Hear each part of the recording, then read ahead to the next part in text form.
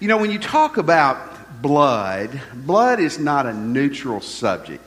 I mean, it's a subject that makes you kind of, some people may be really interested in it. Some people are afraid of it. There's actually a phobia called hemophobia. That's a fear of blood, and 4% of people in America have that fear of blood. I remember as a little kid, I didn't have any kind of weird fascination or anything, but, you know, I was like a little boy. When you heard about blood, it kind of got your attention, and I grew up near Shiloh National Park. It's a Civil War battlefield. How many of you ever been to Shiloh before? If you are a history person or a Civil War person, it's a great place to go because it is very much like it was back in the 1860s when the battle took place.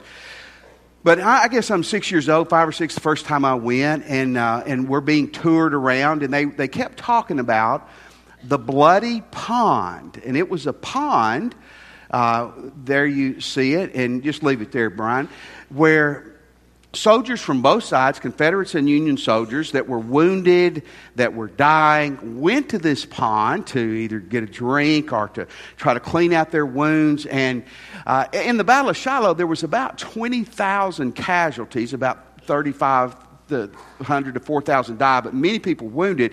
And they said when the battle was over that this pond was solid red from the blood of the soldiers. So when I got to go, that was 1862, so I'm going, it's about 1972, I guess. And I'm so excited to see this bloody pond, and there wasn't a drop of blood. It just looked like some farmer's pond. And you know why? Because after about 110 years, the blood's not still in the water. Amen? Okay, y'all are as dumb as I was. You thought it would be too. It was not. It just looked like a pond. And that had a point, but I've completely lost it now because of your lack of laughing at my joke. Fascinated with blood. We're going to talk about blood this morning, but we're going to talk about the blood of Jesus Christ. If you have your Bibles, we're going to be in Hebrews chapter 9. Hebrews 9, if you don't, the scriptures will be on the screen. Whether blood annoys you, scares you, or you're fascinated with it, the blood of Jesus Christ is something you need to understand. And I want to begin with this. We are all stained with sin. Do you know that? All of us have been impacted by sin. Sin has infected every person in this room. In verse 22, it says, in fact, according to the law of Moses, nearly everything was purified with blood.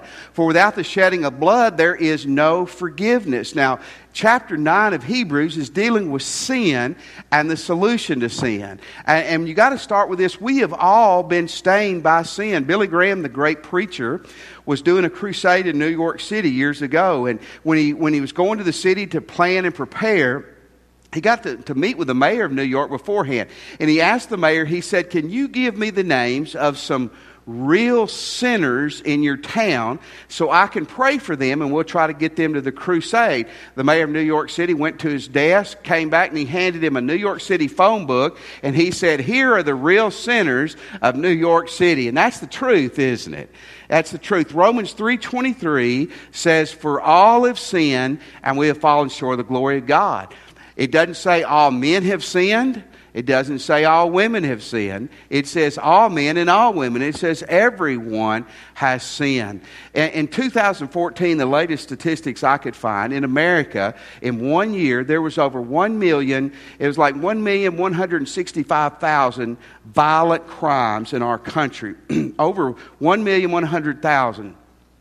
Murders, homicides, rapes, aggressive, aggravated assaults. Listen, that's a lot of things, but I want to tell you what it is at the root and the heart of it. It is sin. It is a sin problem. We're stained by sin. So what do we do? I mean, that you really don't have to be a theologian to grasp that it is a problem. It's something we're stained by. What do we do with the sin situation? Well, is it more education? Is it more money? A different politician in charge? That will certainly solve it, won't it, in Washington? In India, every 4 years they have, and I'm using the English translation of it, it's called the Pitcher Fair. The Pitcher Fair is the largest gathering. Now listen, the largest gathering in the world. Every 4 years, people converge, mostly Hindus, to northern India. And every 144 years, they have the Super Pitcher Fair, which was in 2013.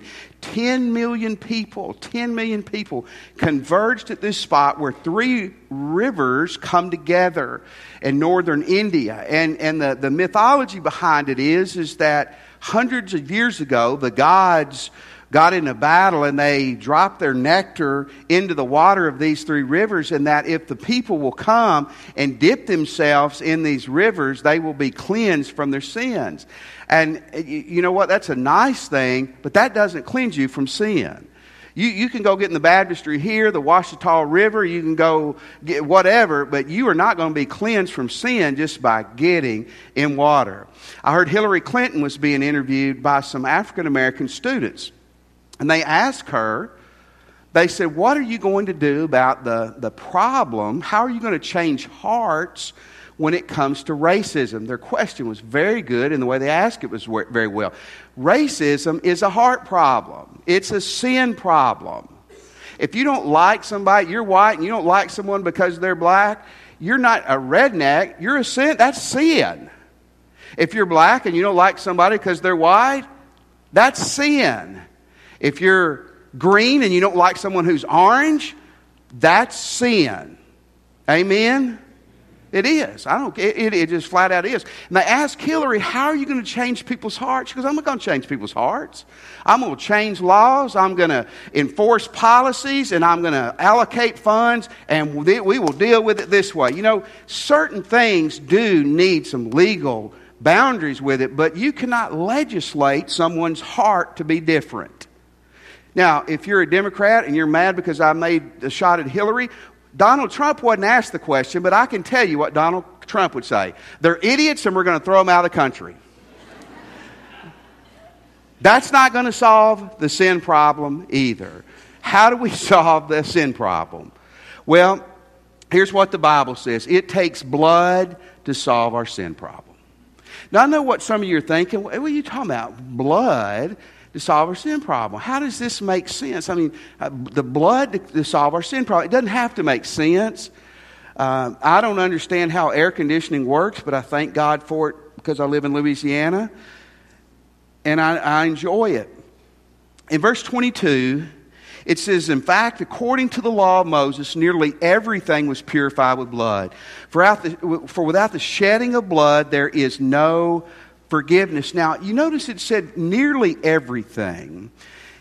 If you were to look, if you're taking notes, you can look this up when you get home. Leviticus chapter 5 in the Old Testament, it says this, that if a person is too poor to afford an animal to be sacrificed, they could literally bring some flour, and the flour could be offered for the very poor person for a sin offering. But that was the rare exception.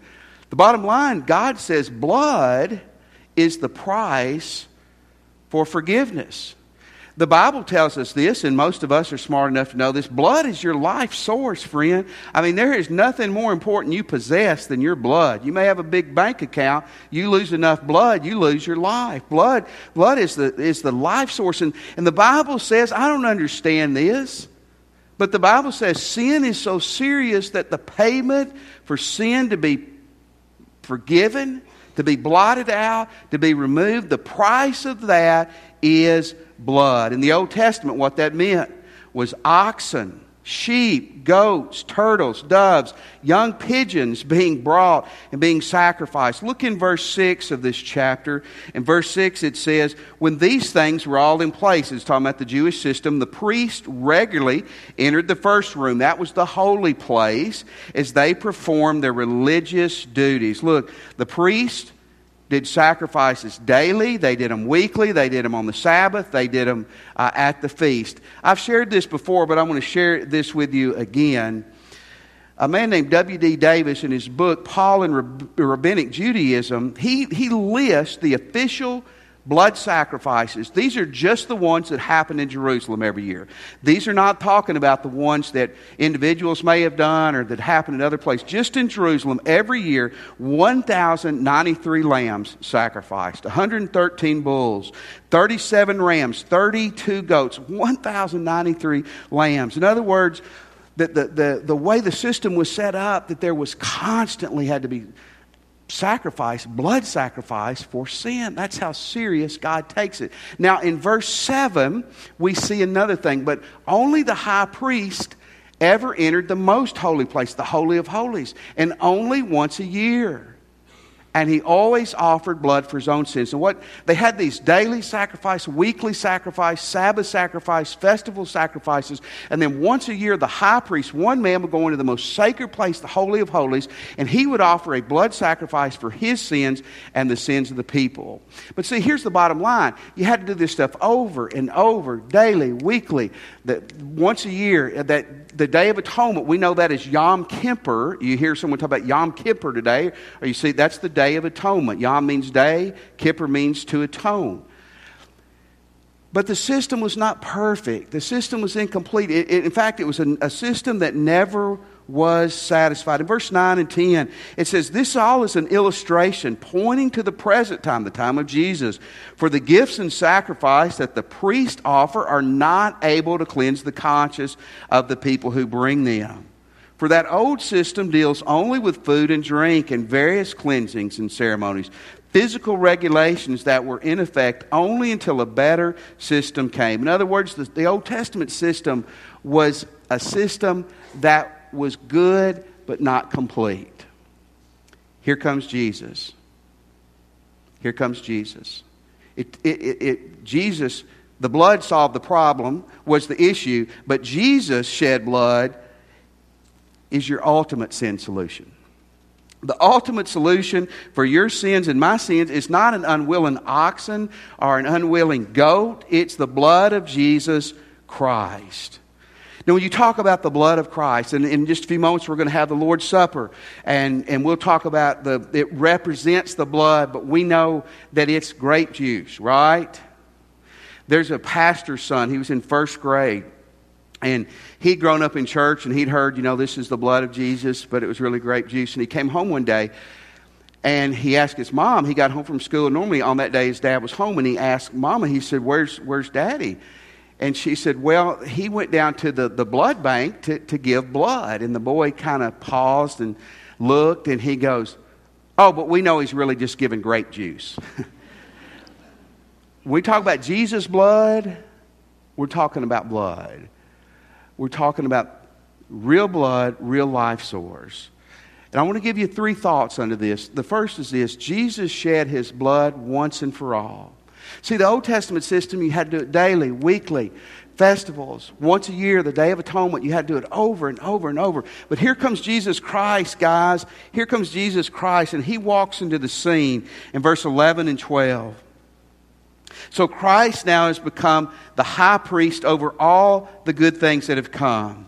He has entered the greater, more perfect tabernacle in heaven, which was not made by human hands and is not part of this created world, with his own blood, not the blood of goats and calves, not the blood of an unwilling animal that doesn't know what's going on. With his own blood, he entered the most holy place once and for all time, securing our redemption forever.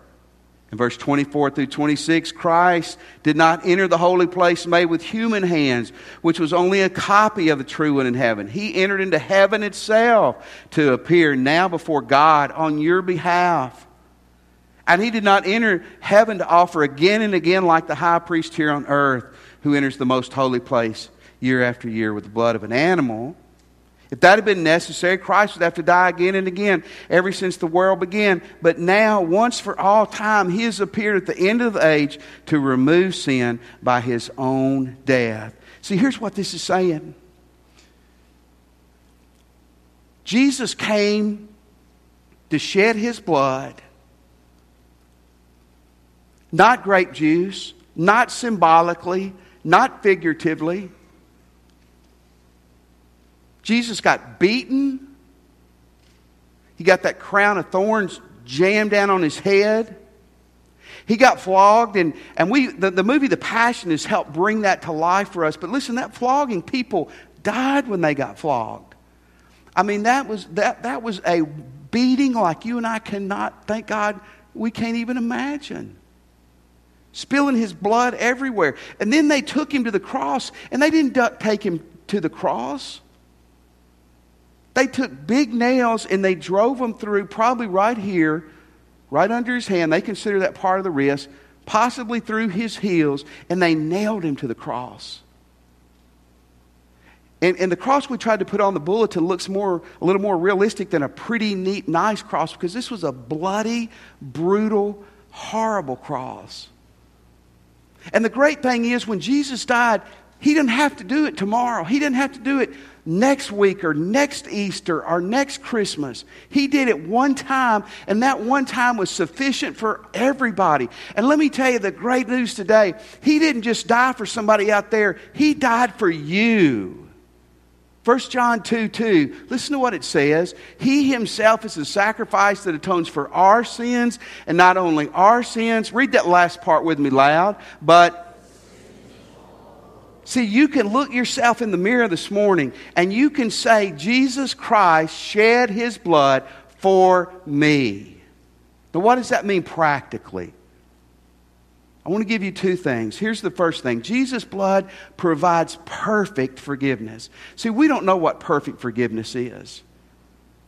Because even the best of us, when we forgive somebody, we still, if we're not careful, we hold on to things. We can't forget things perfectly. Jesus' blood provides perfect forgiveness. In verse 14, just think how much more the blood of Christ will purify our conscience from sinful deeds, so that we can worship the living God for the power of the eternal Spirit, Christ himself to God as the perfect sacrifice for our sins. In verse 22, in fact, according to the law of Moses, nearly everything was purified with blood. The word purify means to make clean, to free from filth.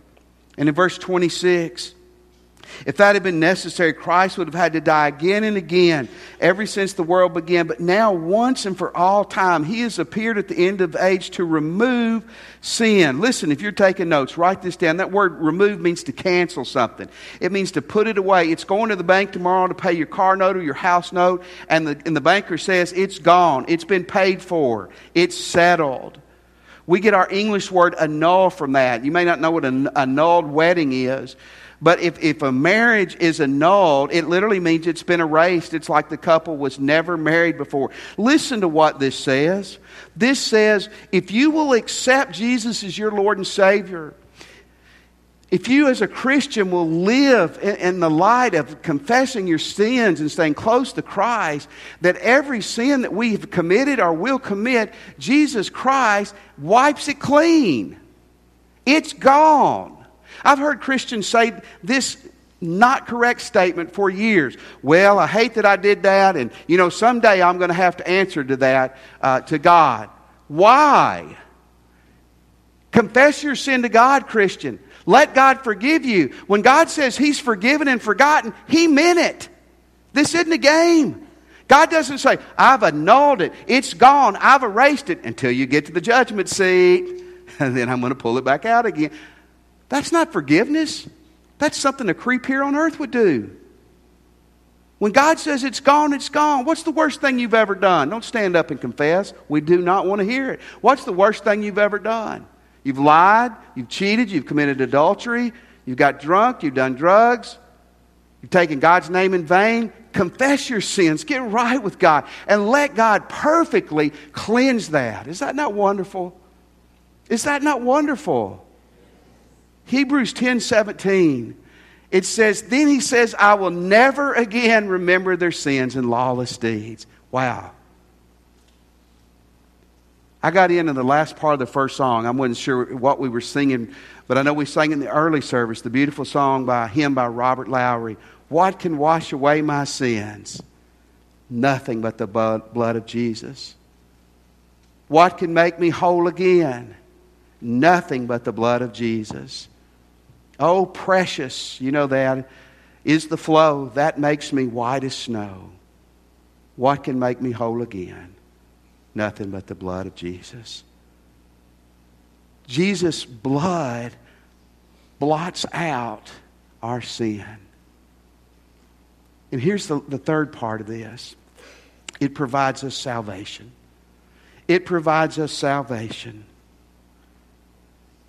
Folks, you're not saved apart from the blood of Christ. In verse 12, with his own blood, not the blood of goats and calves, he entered the most holy place once and for all time and secured our redemption.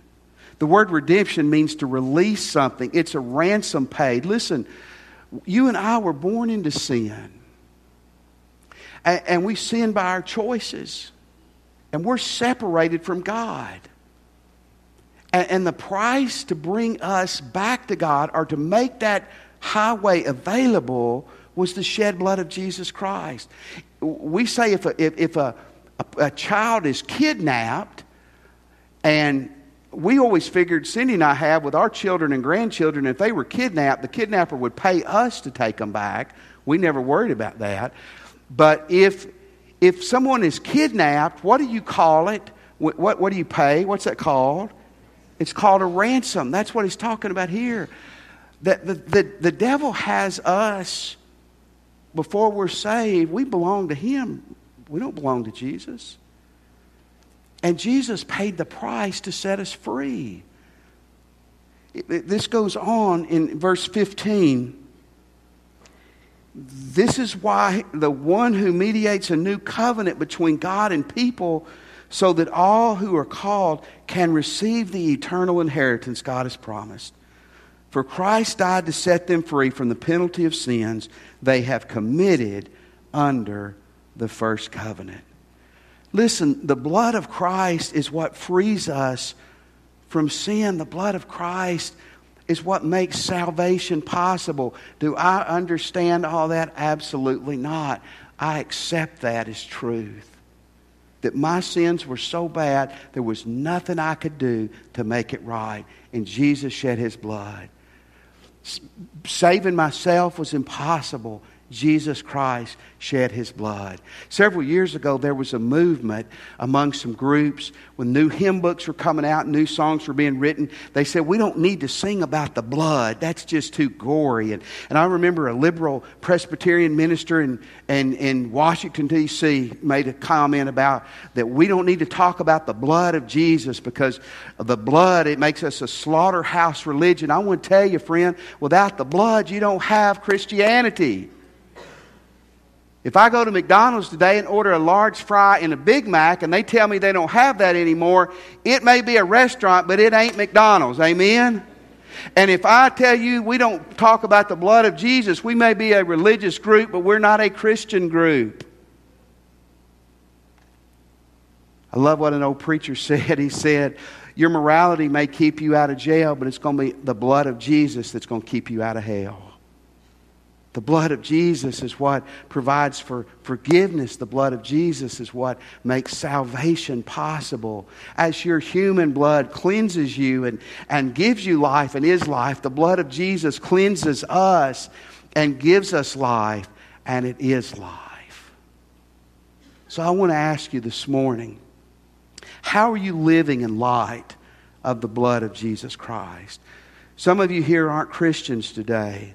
I hope the fact that Jesus Christ, that God in the flesh, was willing to give his blood for you is enough to motivate you in the next 5 minutes to give your life to Christ. Some of us are Christians, and we are so petty, we are so childish, we get hung up on the silliest things.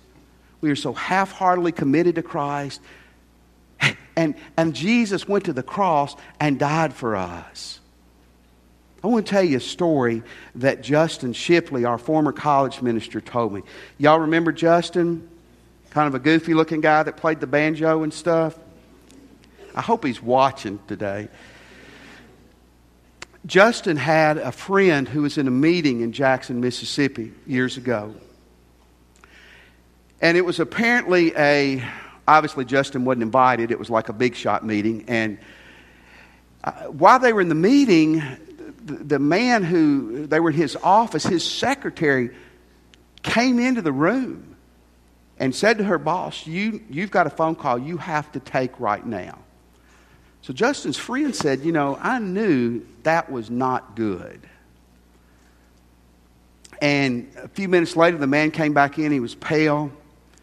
And you could tell something was horribly wrong. And he told the group, he said, I've got to leave right now. And Justin's friend went out with him. And when he went outside, he said, what's going on? He goes, well, I just got a call that my son was in a horrible car wreck on the other side of the city. And I've got to go there right now. Justin's friend said he could tell there's no way this guy could drive. So he said, well, let me drive you. And when they got to the scene of the accident and they got out, they told the man that your son's dead. And apparently they had already put his body either in an ambulance and he was gone. But he had been ejected from the vehicle, and where he had landed was in the highway. And there was a massive amount of blood in one of the lanes. Well, the police were doing what they're supposed to do. They had, where the wrecked cars were, they had them off to the side, and now they were trying to get traffic going. And Justin's friend and this daddy walk up, and the man sees this large amount of blood in the highway, and people are just driving right through it. And this man said that the daddy went crazy. He said he ran out into the traffic. He started hollering, that's my son's blood. That's my son's blood. The police gently stopped him. And he said, let me put my coat. He took his suit coat off and he laid it across his son's blood. And he said they sat there and they watched. He said most of the cars would drive around. The people didn't know what they were doing. I mean, they weren't being mean. It was just careless, going about their business. Well, this man sobbing, saying, that's my son's blood, and nobody cares. I wonder how many times the Father looks down at you and me and says, that was my son's blood. I don't even know if they care. Let's pray.